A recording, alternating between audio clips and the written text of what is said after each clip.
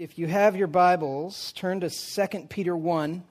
We're going to be looking at 2 Peter 1, as we have been for a while now. We're in a series called Gospel Transformation, where we're really just exploring how do we change, how does a person change? How does the gospel transform a person's life? And there's this passage of Scripture, 2 Peter 1, verses 3 through 8, that we've been in for the last while, and we're in it for another few weeks. And we've just been unpacking this. So we're going to continue on in that. I did this at the first service, and it went awesome. So I'm going to try it again. How's that? I need a volunteer who's willing to read this scripture passage right here to everybody in the room. You get to use a microphone. I wasn't kidding. Like, I could use a volunteer right now. First person wins. All right, awesome. And just so you all know, I might do that every week for the rest of our lives. So come prepared. This is Bill. Hi, Bill. Good morning. Bill, how long have you been at Midtown? I'm just going to ask you some questions while you're here. I've been in Midtown longer than I can remember.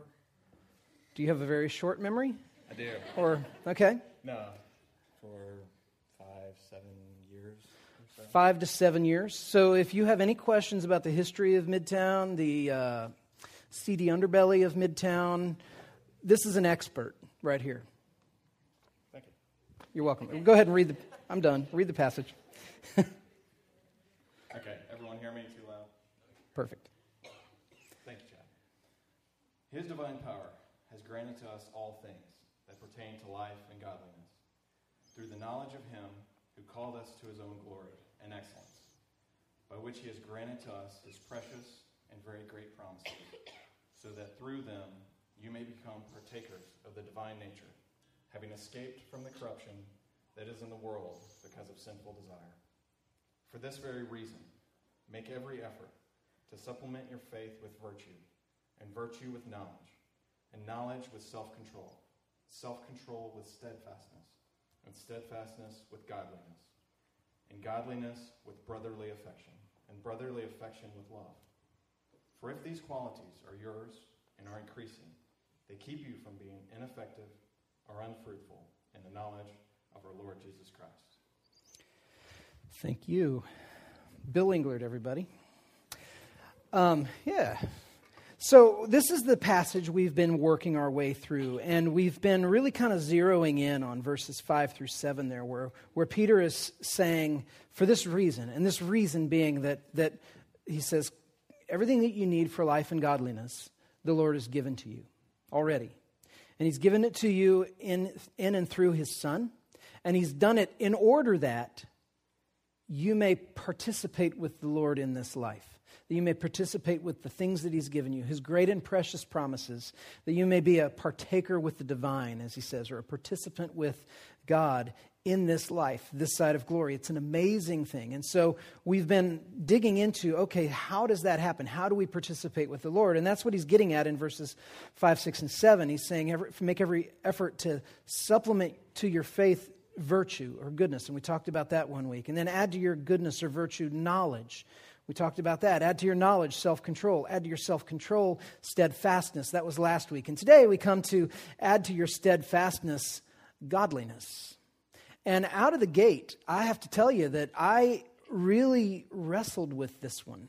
I wrestled with it because when we talk about add to your, faith, your expression of walking with God, however that looks for you, godliness, a lot of us have a lot of tapes that we play in our minds of what that means. When you think of, okay, this is where the Bible is saying be godly, we go places in our heads. We think about rules, some of us. We think about legalism. We think about people that we know, perhaps, that hurt us with their legalistic ways. We think of all kinds of things, don't we? Of just what is it? This can be a kind of a hard thing to wrestle with. This call to godliness.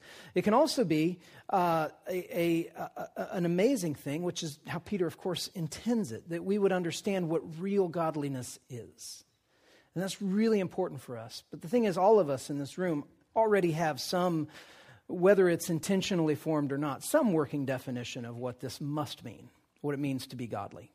The problem with this is a lot of our definitions of what it means to be godly are really just definitions of what it means to be self-righteous. That's the problem. So we want to talk about that. We want to talk about what is it exactly that he means by godliness. And where we're going to spend a lot of our time is by really interacting with the question, well, what doesn't he mean?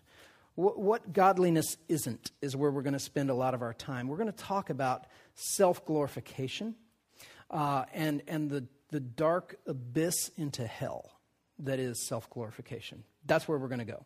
So you've been warned.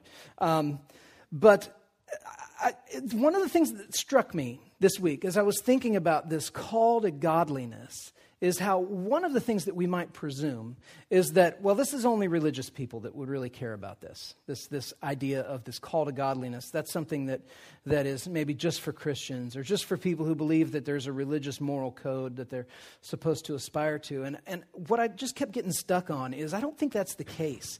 I think that regardless of your religious expression, even if you're an avowed atheist, you understand intrinsically the pursuit of godliness. Here's what I mean by that. If you are a person who desires to be better as a person next year than you are this year, you understand a little bit of what the pursuit of godliness is. If the way that we're understanding the pursuit of godliness is the pursuit of what are some words that the culture might use? That's enlightenment, bettering myself, having a more holistic view of my place in this world and all that stuff. That is, in a way, in the family at least, of the idea of the pursuit of godliness, that I am growing as a human being in a direction that is good. The problem is that what Scripture tells us is the only way that you can do this in an authentic way is to grow in a relationship with the one who is perfect, the one who is good, is God. Otherwise, all we're doing is we're seeking to glorify ourselves, and there's this downward spiral that this is destined to take us into, if this is our objective. Now, having said that, I feel like talking about the pursuit of godliness is a little bit like handling plutonium. And what I mean by that is there's power in this.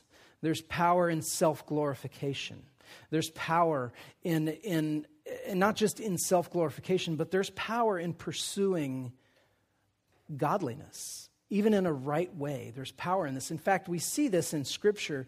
We see that when people see godliness at work in the lives of Jesus' followers, people have a very visceral reaction to what's happening. It's very, very powerful. People see them and they don't know how to respond. I want to show you two places in Scripture just so you can get this idea that when we're talking about godliness, one of the things that we can't escape from is we're talking about something that the watching world will see, will notice, and will respond to, which is problematic for us in this sense. It means that if we're thinking about godliness in terms of the reaction that it gets for us, then we're seeing godliness as a means to something. We're seeing godliness as a means toward praise, to getting praise from people.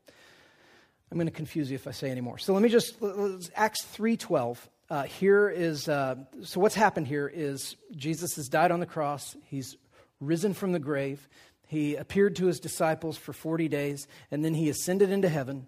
And the disciples now are carrying on the ministry of establishing the church. The Lord is with them. He's working through them in powerful ways. Jesus said, you're going to do things even greater than the miracles and the wonders that I did. And in Acts 3, the disciples came across a man who was lame, and he wanted to be healed, and they spoke a blessing of healing over him, and he was healed. God healed him. What happened is people freaked out. They didn't know what to do with this display of godliness that they saw, and hear their reaction, because I think it's just interesting. Acts 3:12. Peter, when Peter saw their reaction to the apostles' miraculous healing of a lame man, he said to them, "Fellow Israelites, why does this surprise you? Why do you stare at us as if by our own power or godliness we made this man walk?" I bring that scripture because here's people that saw the apostles emulating unity, a closeness with the divine. And what they wanted to do is they wanted to worship the apostles. So there's power in this, okay? This is just a warning. But it's also something that Christ calls us to. He says, don't run from this idea that your life should be an example that people would look at and see and want to know the Lord because of. In Matthew 5, in the Sermon on the Mount in 16, Jesus tells his followers, let your light so shine before men that they would see your good deeds and praise your Father who is in heaven. So Jesus, it's his desire for us that when people look at us, they would have a response of a longing to know God better. Why I'm saying this is like handling plutonium is because we mess this up with exchanging the glory of God for the glory of ourselves. And we want people to look at us and to perceive us as being people who are just kind of all put together. That's the question that we have to really wrestle with in this call to add godliness to our perseverance is when we're doing this, what do we want from it? What do I want people to see? How do I want people to react? This can lead us into some great things. I can want people to see real humility in me. I can want people to see that I love the Lord and that I believe, that I'm confident that he loves me. But also this can lead us to some dark places of self-justification. That I want people to look at me and to see me as being complete and whole and without need. I want to pretend that I'm perfect. So the pursuit of godliness can be very freeing for people, but it can also be a dark prison of despair. Okay? I was thinking about this week. What is a good image of what godliness isn't, but is still a way that we pursue it? And I kept coming back to one experience that I had a few years ago. I was pastoring a church in Kansas City, and there was a young man named David in our church that I met after the service, and we were just talking, and I asked, what do you do in town here? And he said, and I quote, I am a special agent for the FBI. And I was all ears. I was like, are you kidding? Because I thought, are you even allowed to tell me that? Is that like a secret, or are you really? And he was like, yeah, and I said, do you ever give tours of where you work to clergymen? And he said, I'd love to give you a tour. I'll give you a call and sometime, and we'll set up a tour, and I'll show you the FBI headquarters in Kansas City. And I was like, yes. And that day came. He called me on the phone. He said, can you come this afternoon? And I looked at my very full schedule, and I said, absolutely, I'm wide open. And made some phone calls, and I was there, and it was fantastic. I got to the parking lot. I called the number that he gave me. He told me where I needed to go, went through the metal detector, got frisked. Then they took me down the hallway, and he said, I thought maybe the first place we'd start is in the gun room. Now, I have to just tell you, right now, I'm going to tell you some things that don't have anything to do with this sermon, but they're just awesome. So he took me into the gun room, and I held a riot police shield. Weighs about 60 pounds, those big things with the little plexiglass window that you make I held a Tommy gun from the 20s. One of those gangster guns with the round clips on the front of it. I did. It was awesome. It was incredible. And then he took me into this room that was just one room past the gun room. So you enter the gun room, and then you go through this door. And he said, this is the simulation room. And I thought, tell me more. And the one wall was a big projector screen, the whole wall, floor to ceiling. And there was a guy in there who was sitting at a computer, and he had this 9mm pistol that didn't have bullets, but it had this cable running out of the bottom of the handle that went into the computer. And they handed me this gun. And they said, we're going to run you through some simulations, and you're going to be in a scenario. What you see in front of you is your vantage point. And depending on how you act, I will manipulate what happens next on this thing. And so they like, do you have any questions? And I have 1,000 questions. What am I about to do? And he said, well, we're going to run you through the first one that we take everybody through. It's called Bad Guy in Living Room, which really kind of centered on a bad guy in his living room and an arrest warrant and all that. Anyway, it didn't end well.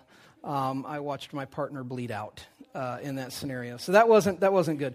But it took me from the gun room to surveillance room for the facility there. And it was just this room full of TV monitors and a couple of guys in there. And he said, sit in this chair, I want to show you something. And so I sat in this chair, and he pulls up on this computer screen my car in the parking lot. And he's like, this is what you drove in, isn't it? And I said, yes. And he said, what are you reading?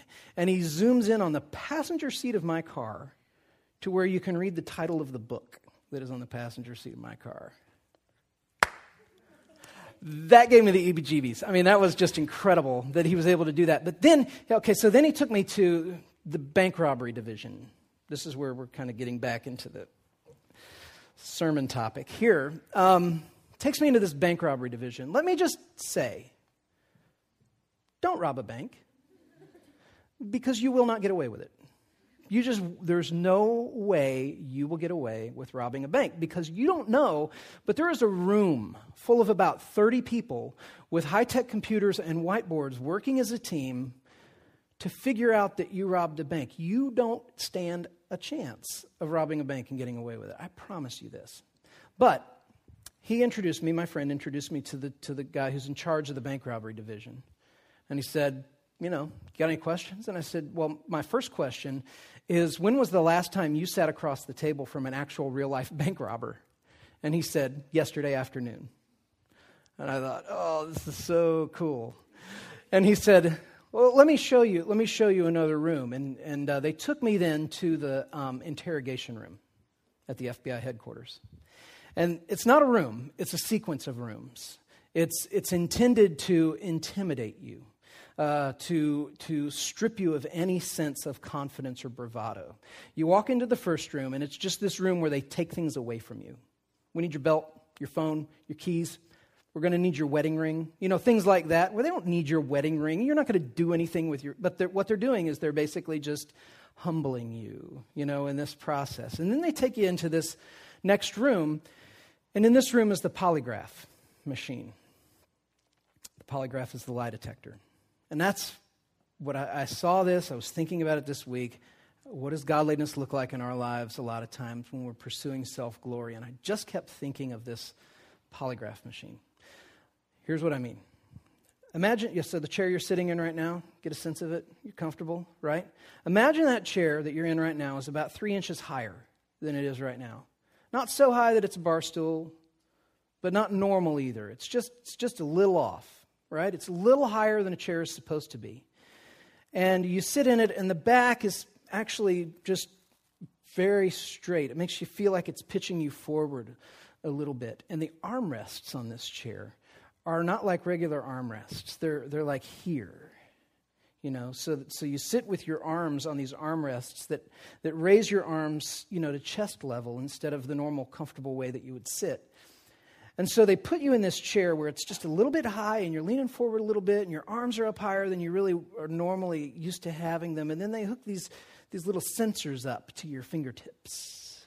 And you're facing this wall that's about 2 feet in front of you. It's kind of this brownish gray, just wall. So you got the picture? That's how you're sitting. The sensors, they tell you, these monitor perspiration, heart rate, and then they also strap this thing around you that kind of monitors, it's like this inflatable tube that monitors your breathing. And so heart rate, perspiration, breathing is what they're monitoring in you, all involuntary responses. And you're sitting there in this chair. And then the interrogator is sitting over your shoulder behind you. You can't see him, but you can almost feel him breathing down your neck. And he's got this list of questions in this machine that's just sort of working its magic, And here's what they do. They start off with baseline questions that they know you're going to tell the truth on. What is your name? You tell them your name. What kind of car do you drive? You tell them what kind of car you drive. What is your address? And so what they're doing is they're establishing sort of the baseline of, okay, here's what it looks like when he's telling the truth. Then they ask you questions, not did you rob the bank, but they ask you these questions. They say things like, have you told a lie in the last year? Which is brilliant, isn't it? Because what are they doing? They know you've told a lie in the last year. Everybody's told a lie in the last year. But what they've done is they've put you in this position where you're now thinking, how do I want to answer this question? and you're getting a response. Your heart rate is changing, your perspiration, all because you're thinking, how do I want to answer this question? How do I want to answer this question? If you're telling the truth, you're not wondering about how you want to tell the question, how you want to answer the question, right? Have you ever stolen anything from a place that you worked or from your parents' change jar, anything? Have you ever stolen anything? If you're the bank robber, you're thinking, I just stole $30,000 from the bank. I don't really want to let on that I did that, but I have stolen other things, and so you're going in this, so they're basically getting you in this place where you're uncomfortable, you're not looking at anybody, but they're just doing work on you, and you know it, and you're freaking out, and you're starting to establish this, see, here's what it looks like when he tells the truth. Here's what it looks like when he's stressed out. Then they go in for the kill, and they start asking, hey, where were you yesterday when this bank was getting robbed? And they just watch you go off the charts, and you're just in trouble. You're done. But I was thinking about that. What does that have to do with godliness? I think for a lot of us, when we think about godliness, we think about image. We think about how we look. We think about how we come across. And for a lot of us, kind of practically, our expression of godliness is a lot like just trying to beat the polygraph machine. I just want to appear like I'm unindictable. I want you to see that in me. I want you to see that I'm cool, I'm good, I'm fine. There's nothing you can hold against me. I don't mess up. I don't break laws. I'm okay. The problem is that the pressure then to perform is just relentless. It's just wearing you down. Can you imagine being under the scrutiny of a polygraph machine? Some of you may have had this experience, I don't know. But can you imagine that? That's what the pursuit of godliness is for so many people. We're under the lights, we're strapped to truth-detecting machines. We're doing everything that we can to appear unindictable. And what's so hard about this is we are guilty. We're ungodly in so many ways. But we don't want people to see that. And so we try to put forth an image of godliness. And I would submit to you today that if your approach to godliness is to try to convince a watching world that you have it all together, that is a path that is going to lead you to lonely ruin. Why? Because you will have exchanged the pursuit of knowing and being like the God who loves you for actually becoming a God. That's what you're after. This is the pursuit of misery. And it's the misery of exalting yourself and having to do it on false pretense. The person who's pursuing godliness for their own glory is they're making themselves to appear like they're just fine. So we've kind of beat that into the ground here, but it's important for us to understand because godliness as a means of self-glory leads to sinister places in the heart. And the darkest part of it is this. You might succeed. You might actually arrive at a place in your life where you have effectively persuaded everyone that you don't ever make mistakes. That you have it together, that you are responsible, that you are dependable, that everything is in place and in order, when inside you're so lonely, you're so depressed, you're so discouraged, you're just falling apart, but you're pulling off the illusion. And Paul, in 1 Timothy 3, he talks about this. He gives a description of it. And I want to read this passage of Scripture, 1 Timothy 3, 1-5. But I want to give this preface before I read it. This is a passage of Scripture that is easy to read through the lens of there are good guys and bad guys in the Bible, and this is a passage about bad guys in the Bible. And what I want to challenge you with is read it as though Paul is writing this about you. Okay? If you're willing, if you're daring, if you're willing to go there, read this through the lens of, could it be possible that he's describing my heart right now? Okay? Here's what he says to Timothy. Mark this. There will be terrible times in the last days. People will be lovers of themselves, lovers of money, boastful, proud, abusive, disobedient to their parents. That's in the New Testament. Ungrateful, unholy, without love, unforgiving, slanderous, without self-control, brutal, not lovers of the good, treacherous, rash, conceited, lovers of pleasure rather than lovers of God. And then he says this, having a form of godliness, but denying its power. Have nothing to do with such people. That's quite a list of things that I know full well reside in me. It's amazing. He's talking to Timothy about this phenomenon of people who aspire to appear godly in the eyes of the watching world, when in reality they are a million miles away from any semblance of an actual relationship with God. But when the world looks at them, they don't see that. There's this form of godliness. There's this appearance. But the thing is God is nowhere near them. He is not the source of the power. The source of their power to appear that way is they are effectively, you are effectively, I am effectively beating the polygraph. And that's it. This is a dark place. Because even if you're succeeding here, how can you be happy? How can this be a peaceful place for your heart? Godliness without the power of God puts this burden on the heart to control. And so we're trying to manufacture perfection from within. And we're making ourselves then miserable in the process. C.S. Lewis wrote this amazing, I don't know how he did this. He wrote this book called The Screwtape Letters. If you've read that, it's the premise of the Screwtape Letters is it's a collection of letters written by a demon named Screwtape to his younger nephew demon named Wormwood. And what the letters are about is Screwtape is counseling Wormwood in how to corrupt this Christian that Wormwood has been assigned to just mess with. And so it's this book that C.S. Lewis wrote about kind of what would an elder, sort of more seasoned demon say to his younger nephew demon in counseling him to destroy the inner life of this person that he's been assigned to. And it really is all about self-glorification.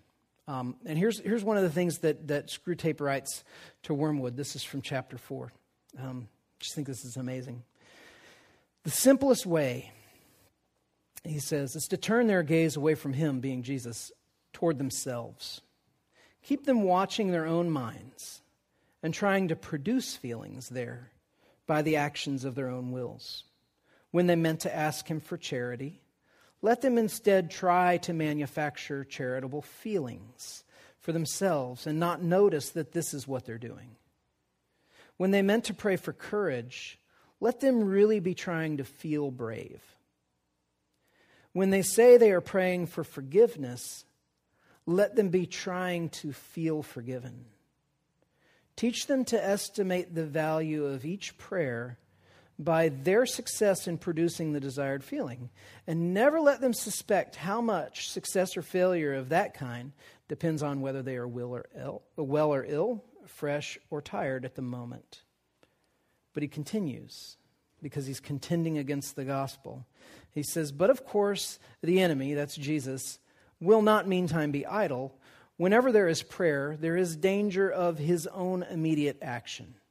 He is cynically indifferent to the dignity of his own position and ours as pure spirits.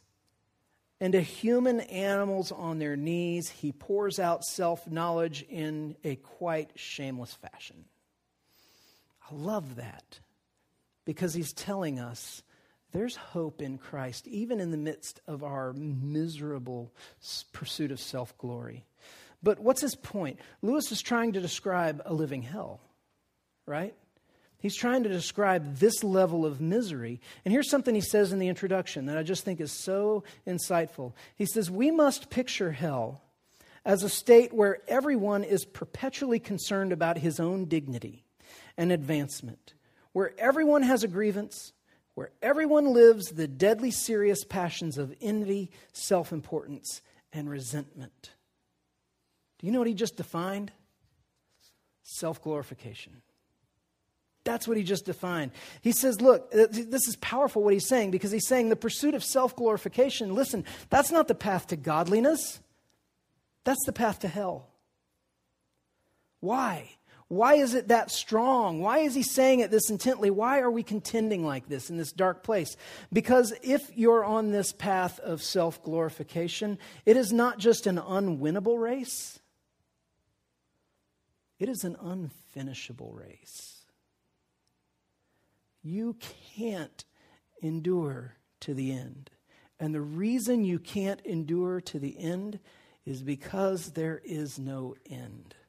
It just goes on and on and on and on, and it just beats your heart into this lifeless pulp where all you're doing now, all your faith is just trying to beat the polygraph of the watching world.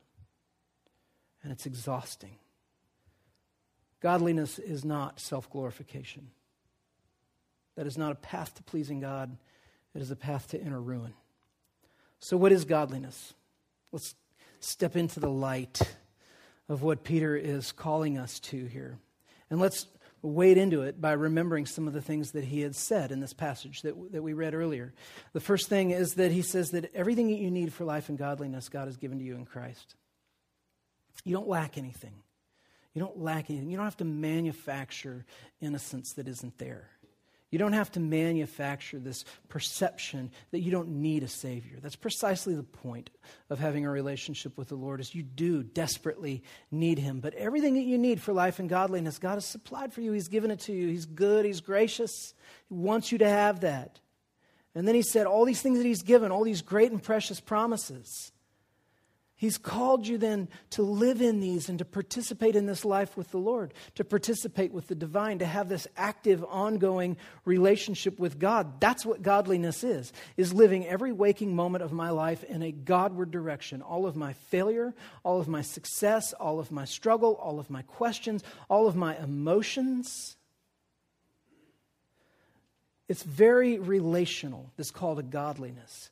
It's not to try to emulate, Rembrandt, master Renaissance painter, just incredible, was regarded as and referred to by other painters at the time as the master while he was living, not even after he died and people looked at his stuff and appreciated it. While he was living, they called him the master.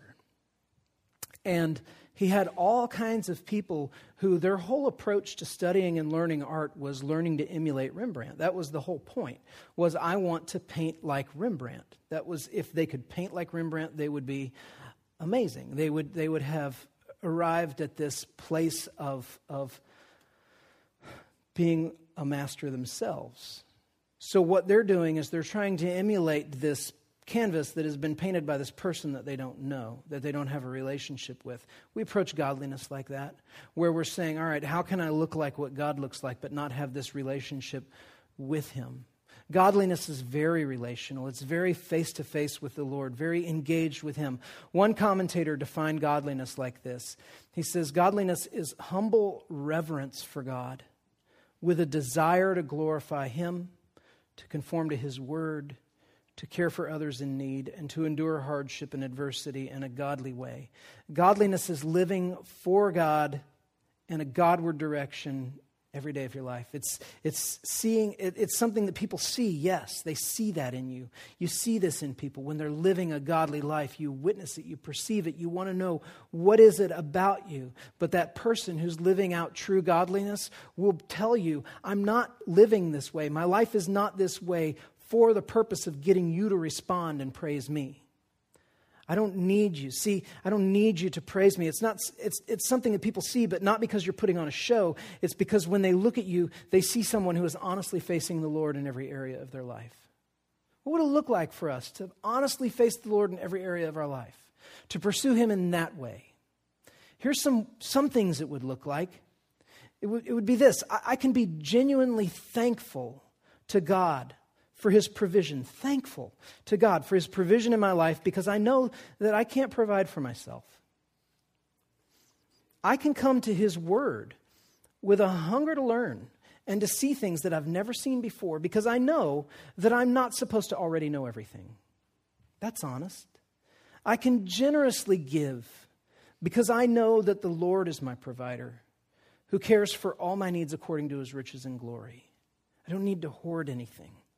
I can develop a deep satisfaction in the idea that I should decrease so that He might increase, because I believe that His glory is infinitely more wonderful to behold than mine. I can interrogate my own heart without fearing that what I feel disappoints God or is somehow beneath me. The Psalms, this beautiful collection of poetry and scripture, of people interacting in very godly ways with the Lord. It's a collection of poems of godliness. And in those Psalms, you see emotion. And in our minds, a lot of times we think of good emotion and bad emotion, right? We think, okay, happy, joyful, I want to sing a song. Those are good emotions. Angry, bothered, complaining, those come from bad emotions. And the Psalm checks us in that and says, not necessarily the case. In the Psalms, we see godly portrayals of prayer, of praise, of confession of sin. We see what it looks like to complain in a godly way. That happens in the Psalms, that I'm complaining because I desire the glory of God. What it looks like to really celebrate in a Godward way. To introspect in a Godward way. The Psalms call us to this Godward emotional life, to say part of what it means to grow in godliness is to have a godly direction with all of my motivations, all of my doxologies of praise, everything that's coming out of me. I'm understanding that I am in a life where I am praying without ceasing, that God is present in every thought, that He's present with me in every moment, that He is here. It's the opposite of the polygraph experience. What it means to be godly is, your heart is being interrogated all the time. But instead of in the stone-cold, awkward chair facing the wall with this person looking to find guilt to indict you, the chair is turned around and you are face-to-face with your Savior in His nail-scarred hands, and He's there, and He's asking you questions about your weakness. He's asking you questions about your struggle. He's asking you questions about your fear. He's asking you questions about your guilt, about the manipulations that you're involved in, the little things that you do, the twisting, the things that Paul mentioned there. He's asking you questions about your treachery. That's one of the words that Paul used. I thought was so strong.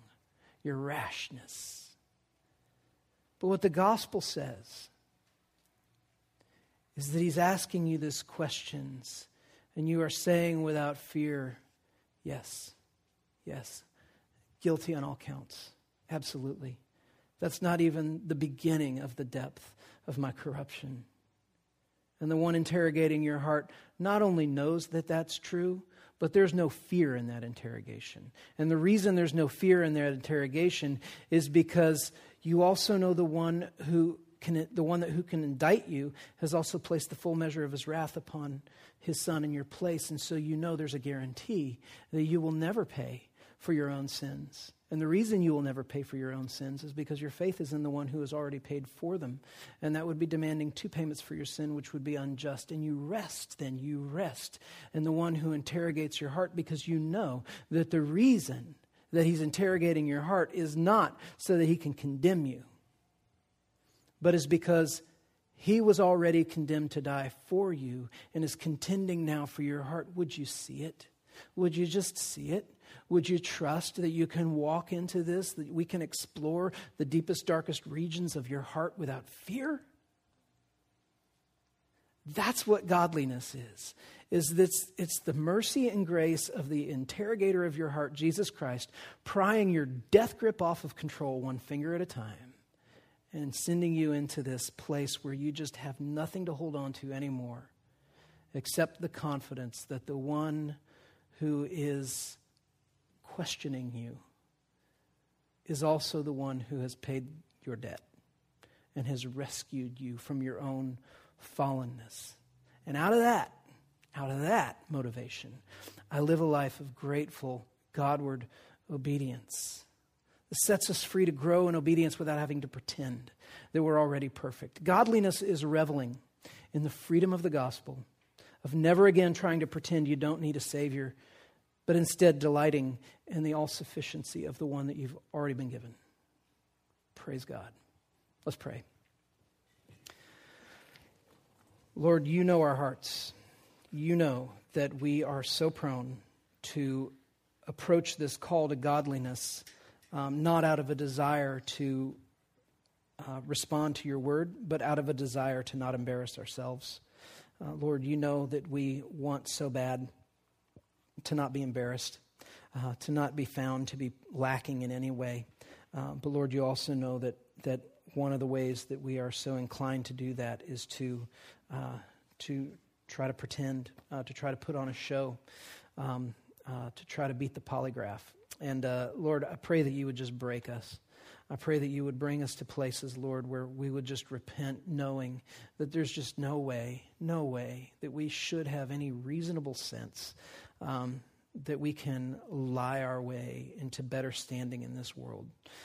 Father, would you make us to be people who are humble enough to repent even of our own repentance, of the way that we've tried to appear godly in the way that we repent when our hearts have been a million miles from you. Lord, I pray that you would just continue to interrogate us with your love, with the truth, that we don't have to hold on, we don't have to pretend that we're not guilty, but instead we can rest in the way that you have covered our guilt with your blood. These are big thoughts. And they require things of us that we just cannot give, but you provide everything that we need for life and godliness. So Lord, engage our hearts. I pray that you would challenge us with this, that you would also, though, remind us that as we're in this interrogation room, that while we are there, while you are searching our hearts, that we are in the safest place in the universe right there. That we are with you, and you have atoned for our sins by your grace. It's in your name, Jesus, we pray, and for your glory. Amen.